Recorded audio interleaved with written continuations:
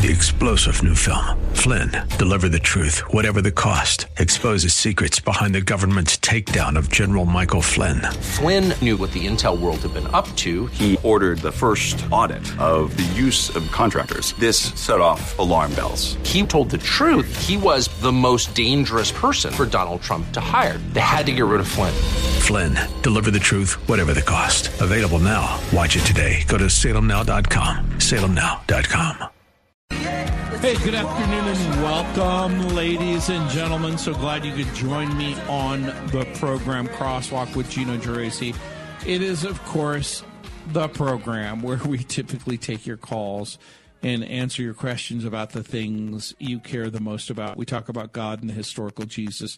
We talk about the Bible. We talk about worldviews and world religions. We talk about a lot of different things. And on Tough Question Tuesday, sometimes people ask really hard questions, like the one that Bonnie asked and Lonnie asked, and even that Justin asked. But happy to take your calls. Hopefully this is helpful. 303-873-1935. One of the questions I get asked about is demonic possession.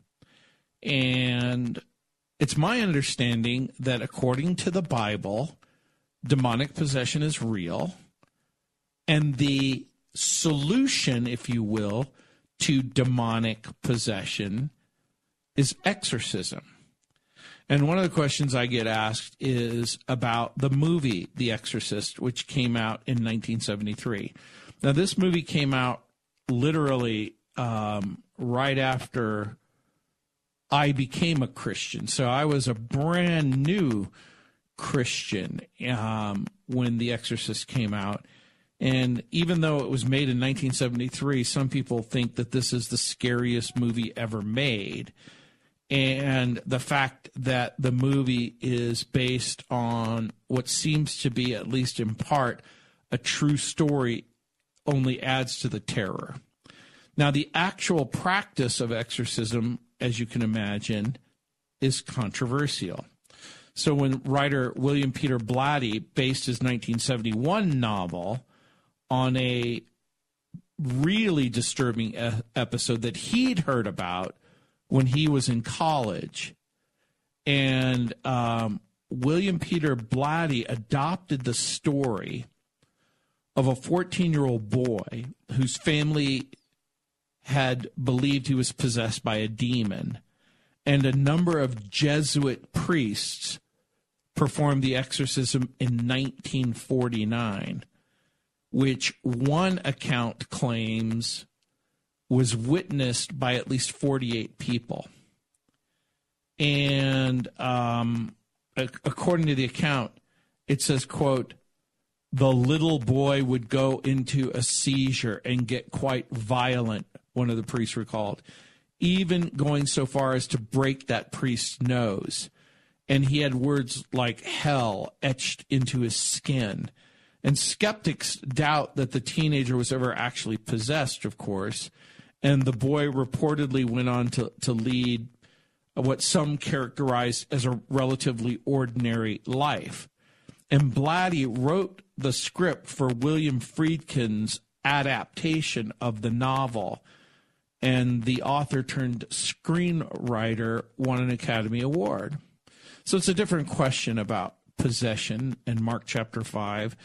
And happy to talk about that, or, it's kind of creepy to talk about it. In the first hour, I also talked a little bit about Fat Tuesday, and tomorrow we'll talk a little bit about Valentine's Day and perhaps Ash Wednesday. Again, if you want to join me on the program, it's 303-873-1935. One of the questions, I get lots of questions about this on, what does the Bible say about demonic oppression? Is there activity of demonic spirits in the world today? How do we distinguish between a psychological disorder from what appears to be something that can genuinely be characterized as demonic possession. And so, again, 303-873-1935, that's the number if you want to join me on the program. And again, the Bible has a lot to say about these spirit beings who apparently were at some point angelic beings, just like we were talking about earlier about angels and then fallen angels. We talked a little bit about Lucifer, how he was named Lucifer before his fall in Luke chapter 14, verse 12. The Bible says in Ezekiel 28:13, he was in Eden. He was called the anointed cherub of God in Ezekiel 28. The Bible talks about him being adorned with precious stones, having musical ability. The Bible speaks of the perfection of his wisdom and beauty. And then in Ezekiel 28:17, it talks about a fall through pride. He attempts to steal God's throne. He wants to be like God. The Bible characterizes Satan as being a being with intelligence, memory, a will, desire. He possesses pride. He possesses wrath. And apparently he has great organizational ability because apparently he is able to convince other angelic beings to follow him. This has led a lot of different Bible teachers and scholars to suggest that demons are fallen angels. And the book of Revelation, chapter 12, verse 9, gives this little hint. It says, the great dragon was hurled down, that ancient serpent called the devil or Satan, who leads the whole world astray. He was hurled to the earth, and his angels with him. So Satan's fall from heaven seems to be symbolically described in Isaiah chapter 14, verses 12 through 15, and Ezekiel chapter 28, verses 12 through 15. But it includes other verses in that text. So this has led a lot of people to conclude that when Lucifer becomes Satan, he takes some of the angels with him, up to a third of the angels, according to Revelation chapter 12, verse 4. And then Jude, verse 6, there's only one chapter in Jude, it says, and the angels who did not stay within their own position of authority, but left their proper dwelling, he has kept in eternal chains under gloomy darkness until the judgment of that great day. So both of those passages seem to mention a rebellion, sin, if you will. And this is why some people have concluded that demons are fallen angels who, along with Satan, chose to rebel against God, which leads to a different kind of a question that I often get asked, and that is, well, in what world did Satan think he could actually win in this so-called rebellion? It's an interesting question. Hard question, too, and a tough question, too.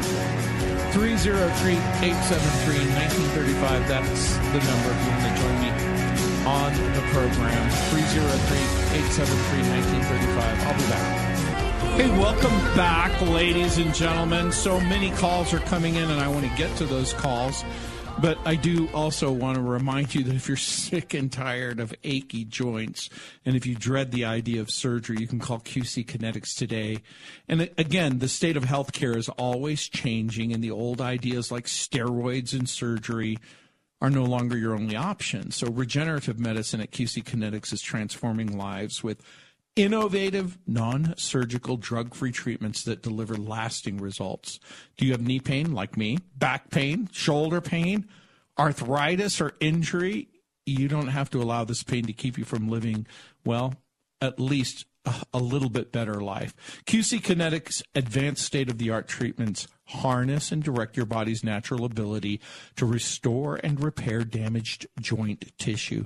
This is a revolutionary approach that can get you long-term relief with little or no downtime. So make 2024 the year that you reclaim your mobility, reclaim your independence, walk, run, play, live without the danger and trauma of surgery and without harmful drugs.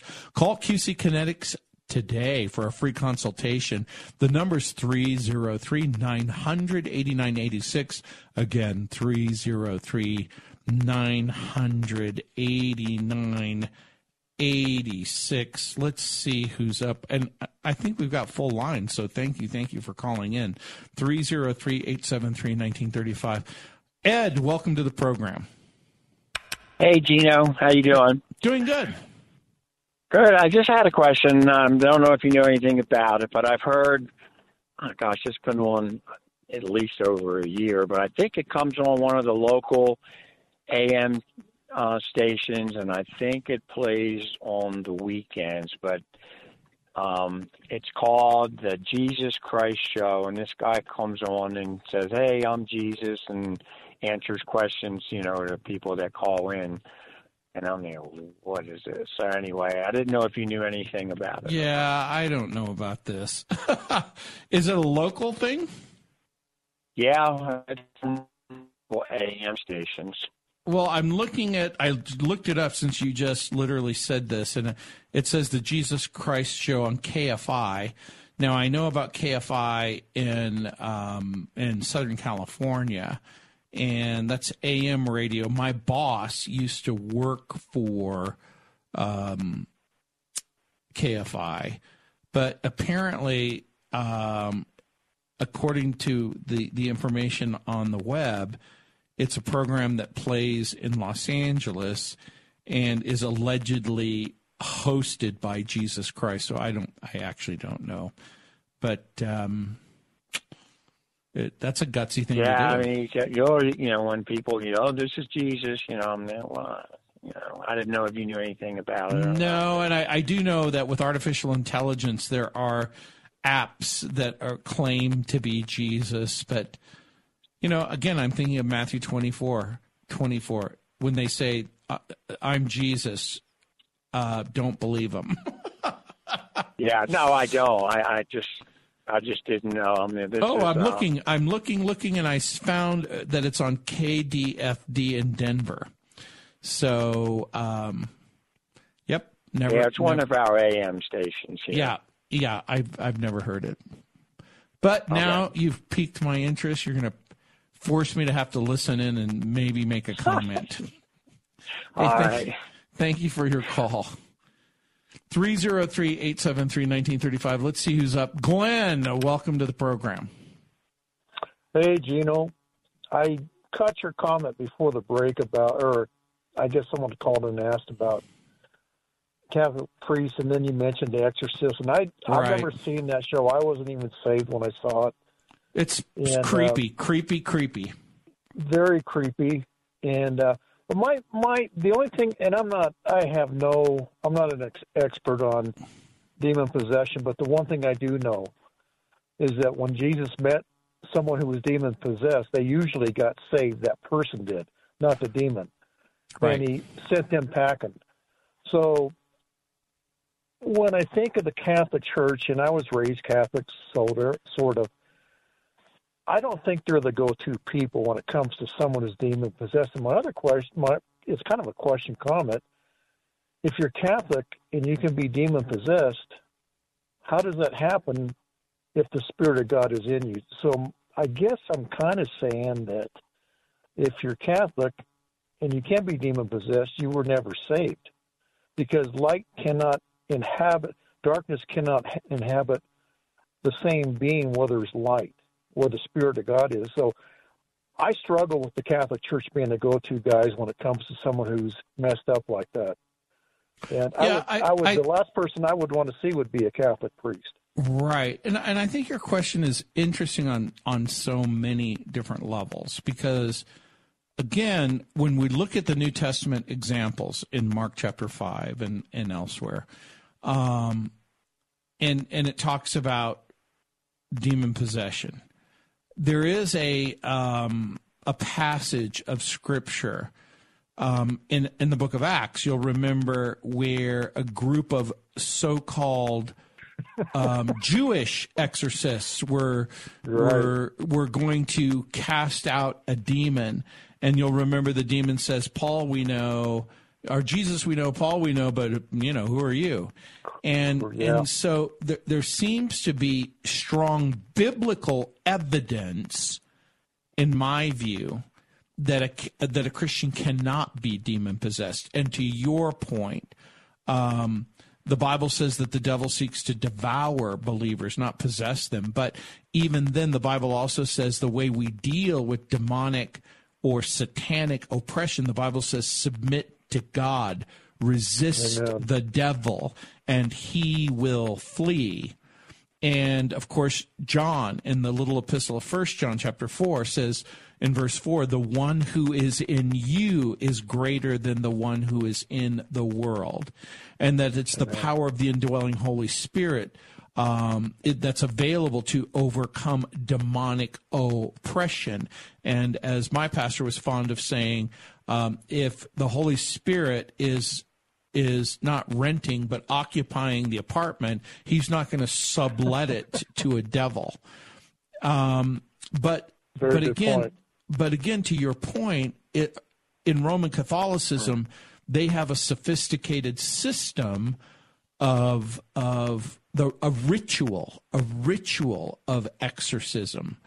And again, it would appear that in the New Testament, the disciples of Jesus perform exorcisms to show Christ's dominion over the demons in Luke chapter 10.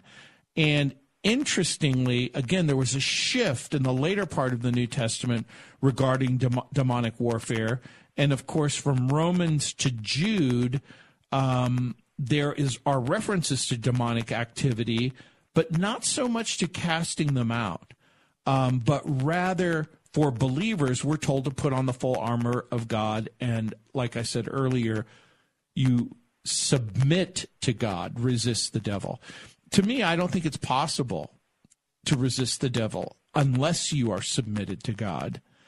And so the rest, the book of Ephesians tells us how we're to have victory in our life against the forces of evil. And again, the Roman Catholic position seems to be that you're going to, that it's the powerful ritual that is able to accomplish that. But to your point, Jesus makes it clear, why would you want to cast out a demon when 7 more of his buddies are going to come and make you 7 times the son of hell? So, yeah, it's interesting. But it begs a question, and I only got a few seconds, but I want to encourage you. We have an article at gotquestions.org called "How Are Catholics Able to Perform Exorcisms If Most of Their or Many of Their Beliefs Are Unbiblical?" And that might be a fun article for you. It's at gotquestions.org. How are Catholics able to perform exorcisms if many of their beliefs are unbiblical? It's sort of based on what you said earlier. Wait a minute. These people don't seem to be the go-to people. Thank you, Gino. Appreciate it. Hey, thank you for your call. 303-873-1935. That's the number if you want to join me on the program. Hey, welcome back, ladies and gentlemen. This is Gino Geraci. So glad you could join me on Tough Question Tuesday. And Lynn, I'm sorry that you dropped because I really do want to answer your question or at least talk about what you told my producer, Lynn. If you're there, call 303-873-1935.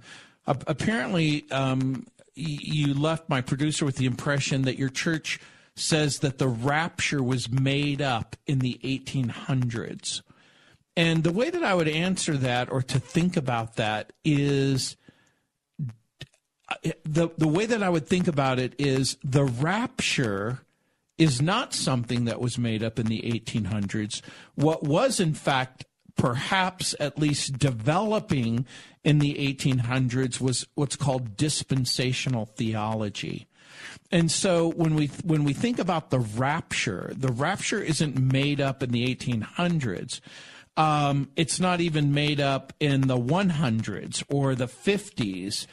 Perhaps the earliest book ever written in the Bible dates to about some scholars put it as early as 46 AD and some later as 51 AD, but it's the first epistle of Thessalonians. And so, Lynn, if you call in, I would love to talk with you. The number's 303-873-1935. And if you are listening, what I would say is, okay, let's see what the Bible says. In 1 Thessalonians chapter 4, Paul is writing on the theme of Christ's return. And so in verse 13 of chapter 4, Paul gives a revelation of the rapture of the church. So Paul says in verse 13, "But I do not want you to be ignorant, brethren, concerning those who have fallen asleep, lest you sorrow as others who have no hope." The reference to those who have fallen asleep is a beautiful way of talking about people who have died. And so when Paul is using the expression, "But I don't want you to be ignorant, brethren, concerning those who have fallen asleep," he's basically saying, I don't want you to be ignorant about what happens to people who die, lest you sorrow as others who have no hope. For if we believe that Jesus died and rose again, even so God will bring with him those who sleep in Jesus. So we're given a clue. Jesus is coming back. Jesus is going to return. Jesus is going to return with the dead. And then he says in verse 15, "For this we say to you by the word of the Lord." In other words, this didn't come from CNN. It didn't come from Fox News. It didn't come from an anti-dispensational rant. He says, Paul is saying, "For this we say to you by the word of the Lord." Paul, where did you get your information? I got this from the Lord. And then he says that we who are alive and remain until the coming of the Lord will by no means precede those who are asleep. Pause and think about that. Paul is talking about people who are alive and remain until the coming of the Lord. So is there a generation that will be alive and remains until the coming of the Lord? Apparently. In verse 16, it says, "For the Lord himself will descend from heaven with a shout, with the voice of an archangel, with the trumpet of God, and the dead in Christ will rise first." And in verse 17, he says, "Then we who are alive and remain shall be caught up together with them in the clouds to meet the Lord in the air." Pause and think about that. Then we who are alive and remain. Apparently there's a generation that will be alive and remain. They will be caught up. The word caught up is the Greek word hatapadzo. It means snatched away. Depending on the context, it means taken away violently by force. It could be used as an expression of kidnapping, if you will. And so it says, will be caught up. In the Latin Vulgate, it's translated rapturus, which we get the word rapture from. And so the rapture is the catching away of a terminal generation. What is what's at odds, if you will, is just the idea of, is this catching up and the second coming of Christ, is it the same event or a different event? So, Lynn, I understand you're back on the phone. Lynn, did you hear any of the things that I just said? I did. Fortunately, I could hear it on my phone. Oh, okay. So and that was exactly what I was getting to was, which I was saying to your producer as well. I've listened to some sermons recently about that, and some will say, well, the reason people don't believe in the rapture is they think it's the second coming. But these pastors I've heard on the radio have said, no. Well, with the second coming, he lands on the Mount of Olives. Doesn't land, but right. I think that's a different. So the way that I would frame this idea to you and to your pastor or to whoever cares about listening to it, it's what you alluded to earlier. Is the rapture and the second coming of Christ the same thing? So the reason why I bring this up is because this is not a dispensational theological position that was invented in the 1800s. Lots of people have asked and answered the question of this 1 Thessalonians 4 passage. Is the rapture and the second coming the same event? So to pastor's point, and I would be willing to concede the point, that dispensational premillennialism says no, they're different events, separated by 7 years. Now, depending on people who have a pre-tribulation rapture view or a 3.5-year mid-tribulational rapture view, there's different views. So historic premillennialism says, yes, they're the same event. Amillennialism says, yes, they're the same event. Postmillennialism says, yes, they're the same event. So, to the pastor's point, well, is historical or does dispensational premillennialism provide us with the best explanation? And so, I've been thinking about this a lot because I have a friend who's sort of thrown the pre-tribulational rapture under the bus, so to speak.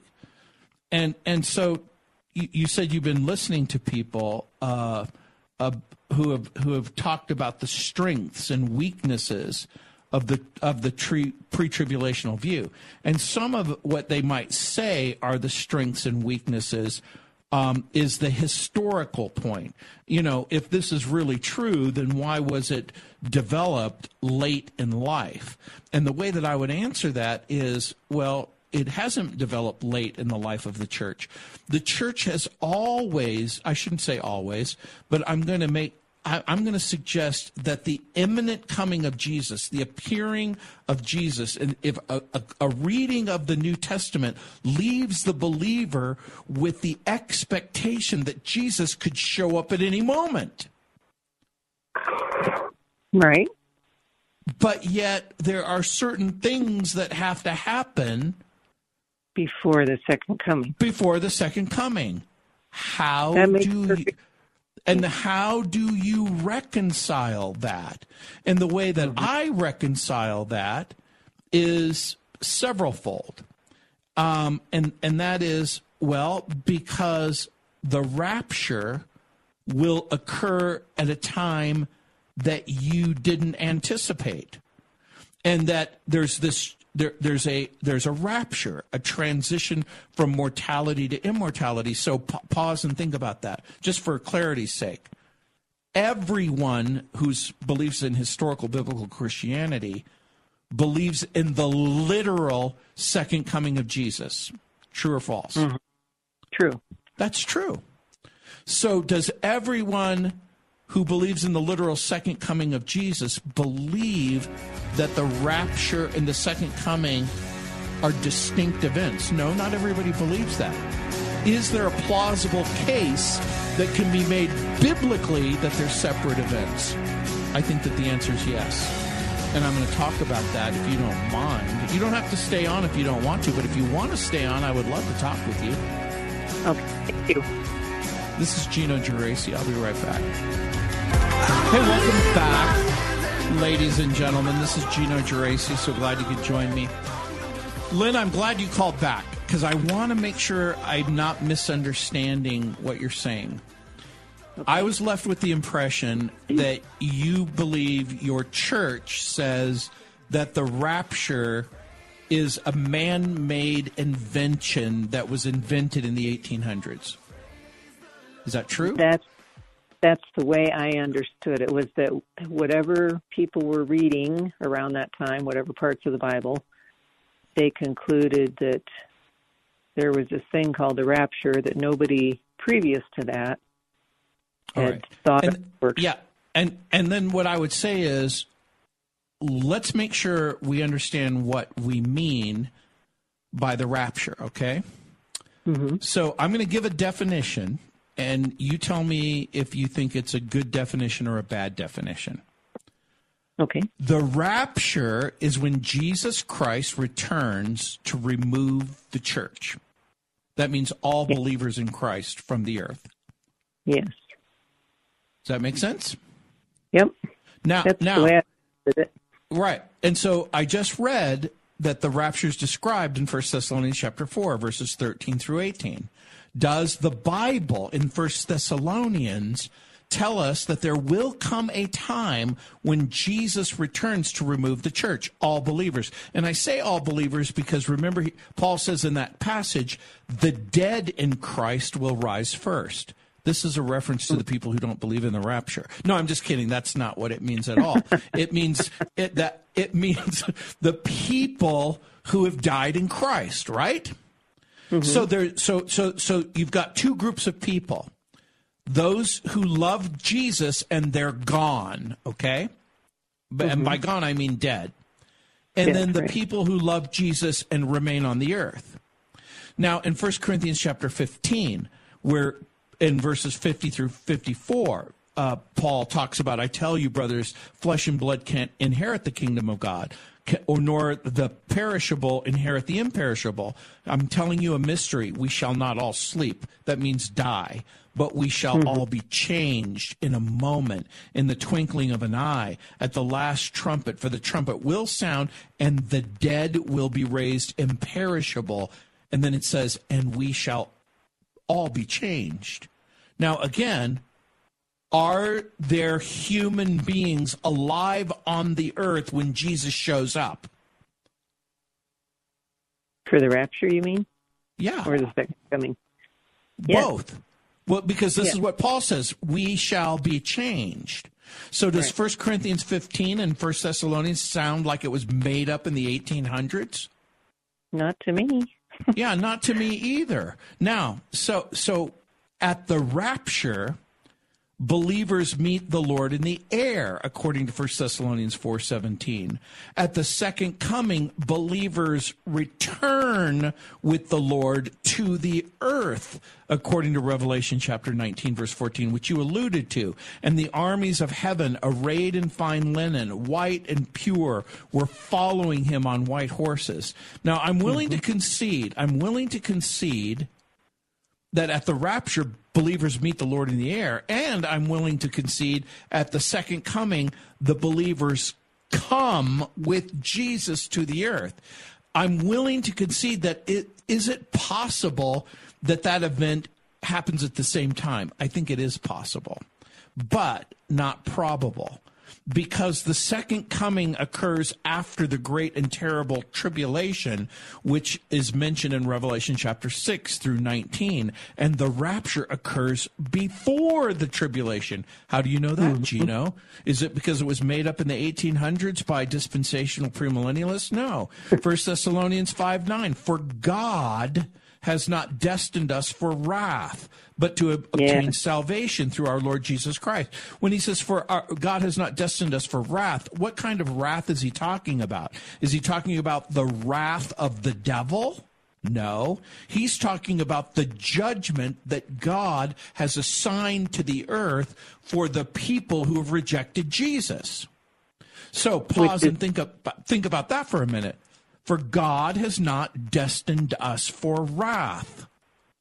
What does Paul mean? He can't mean that God hasn't destined us to never experience persecution from the devil, because there's lots of scriptures that tell us that we're going to expect tribulation, doesn't it? Expect persecution, expect tribulation. Your enemy, the devil, goes about the earth like a roaring lion.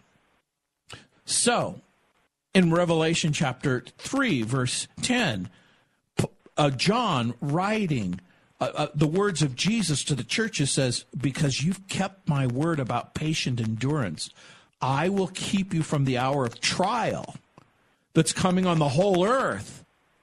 To try those who dwell on the earth.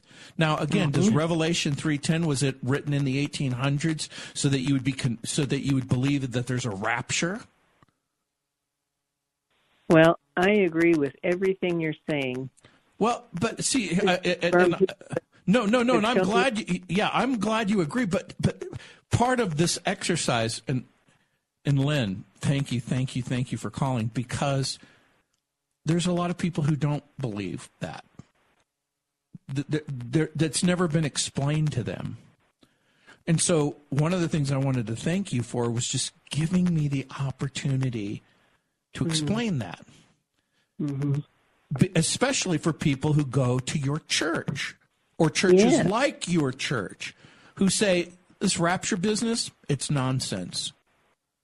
Well, what if it's not nonsense? What if 1 Thessalonians chapter 4, verses 13 through 17 is not nonsense? And what if the second coming includes the removal not of believers from tribulation, but of unbelievers as an act of judgment in Matthew 24, verse 40? Now, how do you explain if the rapture is secret and instant, like it's described in 1 Corinthians 15, where it says, hey, wait a minute, this is going to all happen in a moment, in a twinkling of an eye, and that we don't know. The second coming is visible to all in Revelation chapter 1, verse 7, Matthew 24, verse 29. So you've got this situation where the second coming is seen by everyone. Mm-hmm. But then you've got this snatching away that takes place. And so here's a little point to that, because I have a big heart for the unbelievers. All the more reason not to fool around and say, well, according to the Bible, X, Y, and Z has to happen before the second coming. So I'm going to hold out and just decide if I want to believe or not. No. Right. And the difference between the difference between the second coming and the rapture is one is imminent. And let me tell you what I mean by that. The rapture is imminent, which means it could take place at any moment. Okay. That's what that word means. It is imminent. And you go, well, where in the Bible do you get that? Well, Titus 2:13, waiting for our blessed hope, the appearing of the glory of our great God and Savior, Jesus. And again, 1 Thessalonians 4:13, 1 Corinthians chapter 15, verse 50.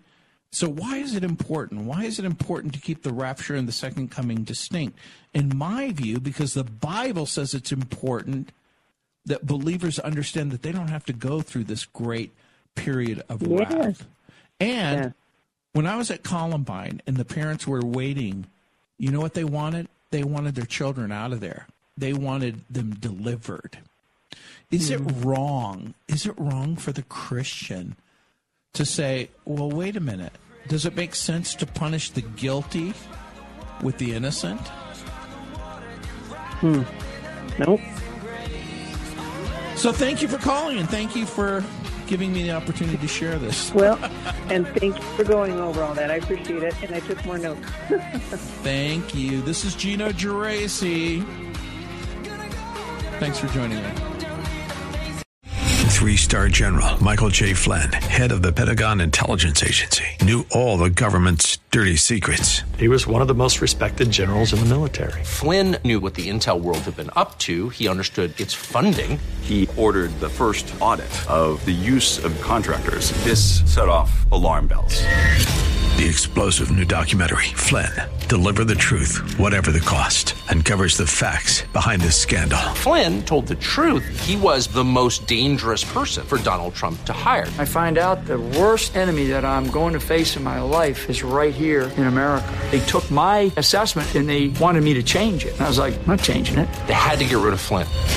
With in-depth interviews, archival footage, and never-before-seen personal records of the man behind the headlines. I just felt like I was drowning. Flynn, deliver the truth, whatever the cost. Available now. Watch it today. Go to salemnow.com. salemnow.com.